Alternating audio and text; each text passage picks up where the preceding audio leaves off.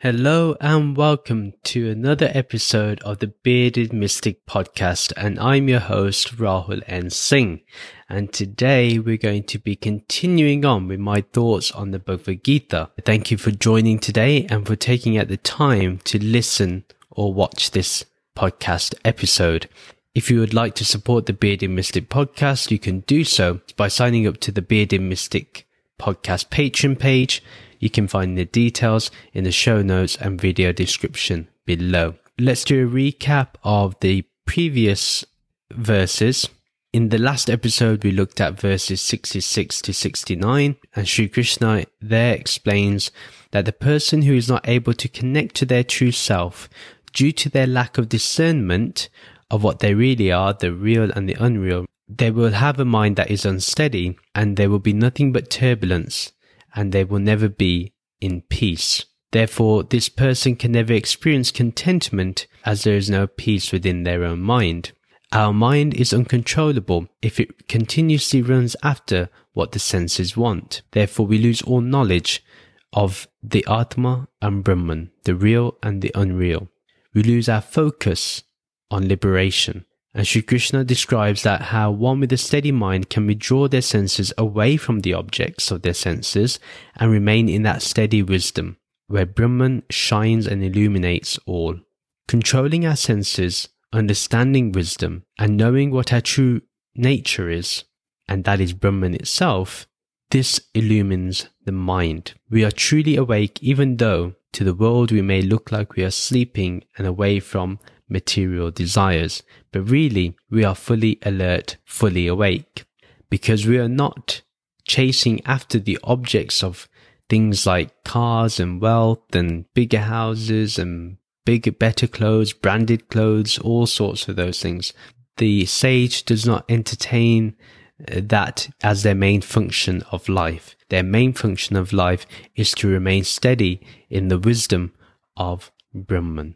So the sage knows the real difference between who is awake and who is asleep. So we're going to be looking at chapter 2 verses 70 to verse 72, and these are the last three verses in chapter 2.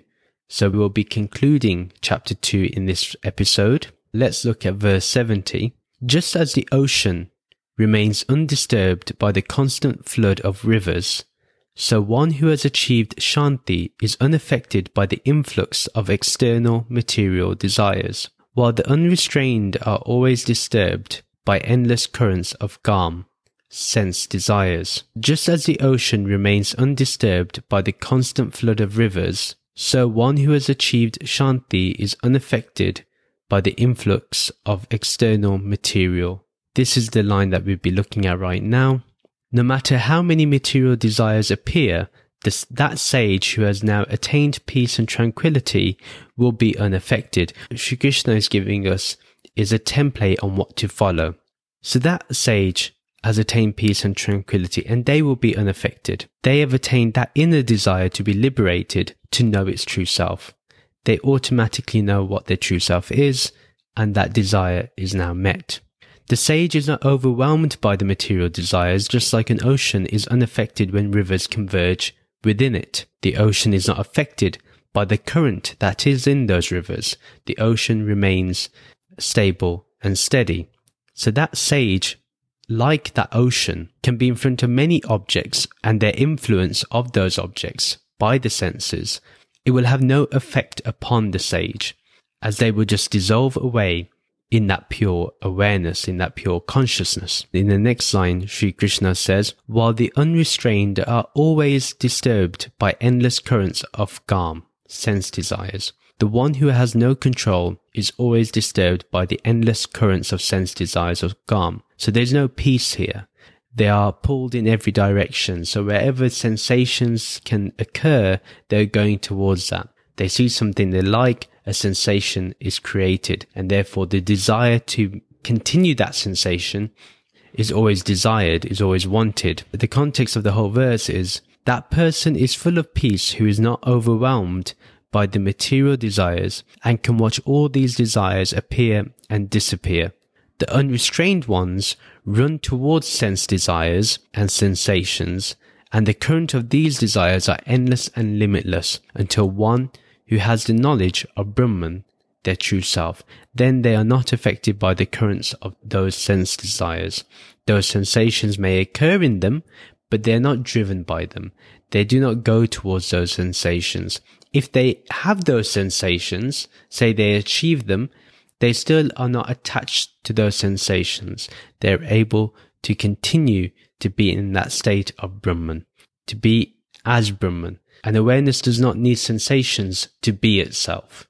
Let's remind ourselves of this. Verse 71, the person who sheds all material garb, whose actions are not determined by material longings, who says nothing is mine and I am not from matter, that person attains Shanti. So we're going to look at the whole verse together. The person who sheds all material garb, the material sense desires, whose actions are not determined by material longings, their actions are not done because they long for materialistic things, their actions aren't defined by that, and who says nothing is mine and I'm not from matter, that person attains Shanti. We'll look at that more in a minute. So that person who removes all material sense desires, they are no longer directed by those desires, they attain peace, they can be in that tranquil state only. The sage functions in the world only to make efforts to maintain their body, to just spread the message of truth, or just to be in the awareness of truth itself. They may not even want to spread the message of truth, but they just enjoy being in that state. They don't have any attachment to the body, and there's no me or mine. Therefore, there's no attachment to objects. They understand that everything in this world is not theirs, because at the end of the day, they're going to die. This body's going to go. It's going to be disposed of. So whatever we think we owe, actually we don't. It's very temporary. It's like a blip in this whole eternity. And that eternal lifespan, meaning the eternal nature of pure consciousness. So they understand that nothing is mine. And who is this mine for them? Who is this mere mind? This mere mind is awareness. Therefore, what can belong to that person of pure awareness when itself is objectless, contentless? How can it possess any object? That is what awareness is. It's objectless. Therefore, there's no possession going on there. Likewise, it says, I am not from matter, because the self is formless. It's non-matter. Brahman is consciousness. It doesn't have a form. It doesn't have an image. It doesn't have a structure. It doesn't have content. It doesn't have an object. It cannot be perceived. It's simply life as it is. Adi Shankaraji says that the sage does not even have this deep-rooted idea of mind, even when accepting something needed merely for the upkeep of the body. So say the sage receives some food. They don't have this thing of the food is mine. If they see someone who is hungry next to them, they will give the food to the person who is hungry. They will not say it's my food because it was given to me. That's not the way they think. And this is something hard to maybe practice, but not impossible. Otherwise, Sri Krishna would not talk about it. And those people, they are forever at peace because they have no greed, no pride for whatever they have. And that may even apply to the knowledge they have. Because they know Brahman doesn't mean they're going to have pride about it. Oh, I know Brahman and you don't. You're less than me. They're not going to think that way. Why would someone who is awake be angry at someone who is asleep? They know that sleep is necessary. They know that ignorance is necessary. But they know that ignorance is not reality. That's the only difference. Now, the context of the whole verse is, the sage only functions to maintain the body, yet has no attachment to the body and therefore is always at peace.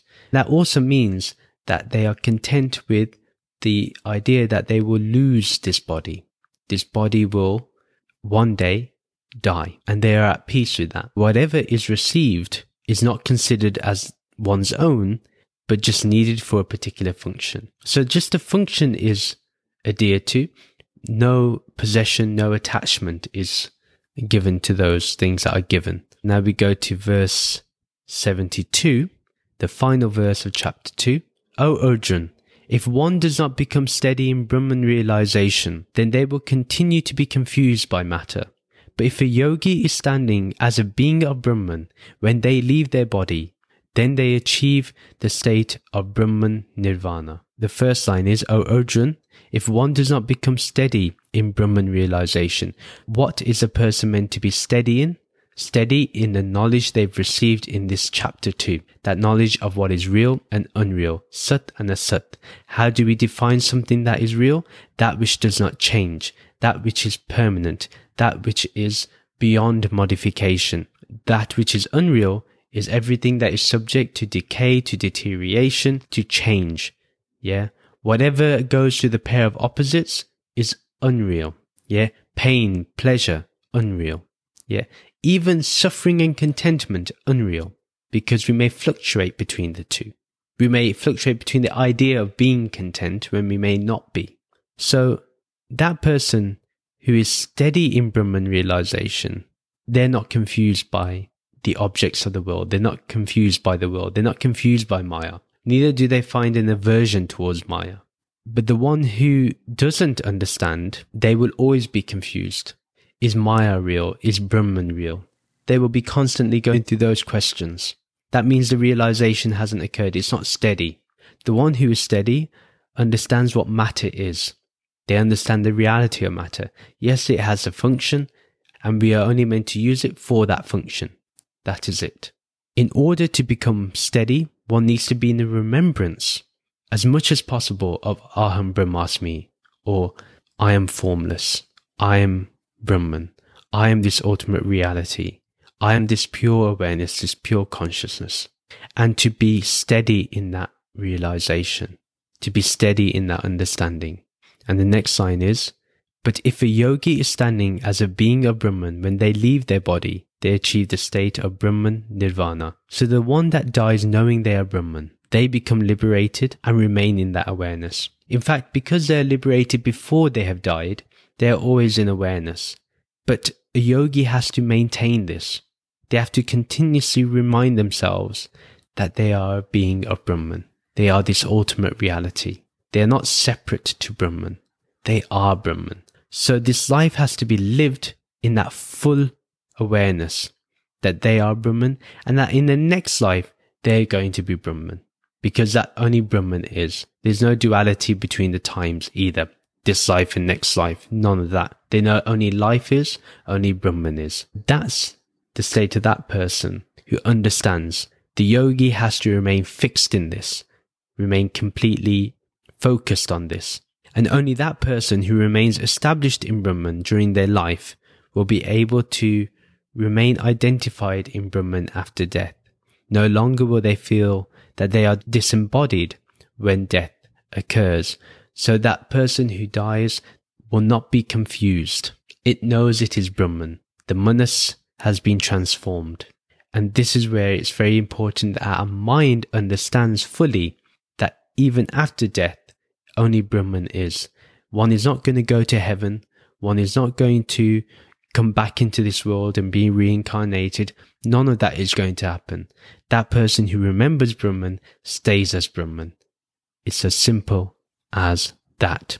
So the context of the whole verse is that the knower of Brahman remains Brahman now and forever. And this wonderfully sums up exactly what chapter 2 is all about. Being and remaining as being Brahman. I would say and suggest that whatever we've learned in chapter 2 is going to be the base of all the knowledge that we're going to explore in the next chapters. This knowledge that's been given in chapter 2 of the real and the unreal has to be how we understand the future chapters. What's important is that we establish ourselves in Brahman. As much as we can, we should try to meditate upon Brahman and remind ourselves that we are this awareness that does not change in any way, this awareness that isn't reliant on the body or the mind, this awareness that does not need to be created by thought or by memory, this awareness that is always here and now. Let us remain established in this. I pray that we all remain established in this awareness, that we all remain established in Brahman, and that each one of us that have listened to this podcast and have listened to chapter 2, that all those sincere people achieve moksha in this life. So this brings chapter 2 of the Bhagavad Gita to the end, and we will continue with the next episode on my thoughts of the Bhagavad Gita with chapter 3. A new episode is uploaded every Sunday of the podcast. Do follow me on social media to keep getting updates. Details are in the show notes and video description below. If you would like to support the Bearded Mystic podcast, there are a number of ways you can do so. One way is to go through the Bearded Mystic podcast Patreon page, where you can get extra content by subscribing to a particular tier. Or there are other ways if you would like to just give a one-time donation to support the podcast. Those links are in the Linktree link below. Please do rate and review the podcast. Thank you very much for listening. Om Shanti, Shanti, Shanti. Om Peace, Peace, Peace. Namaste.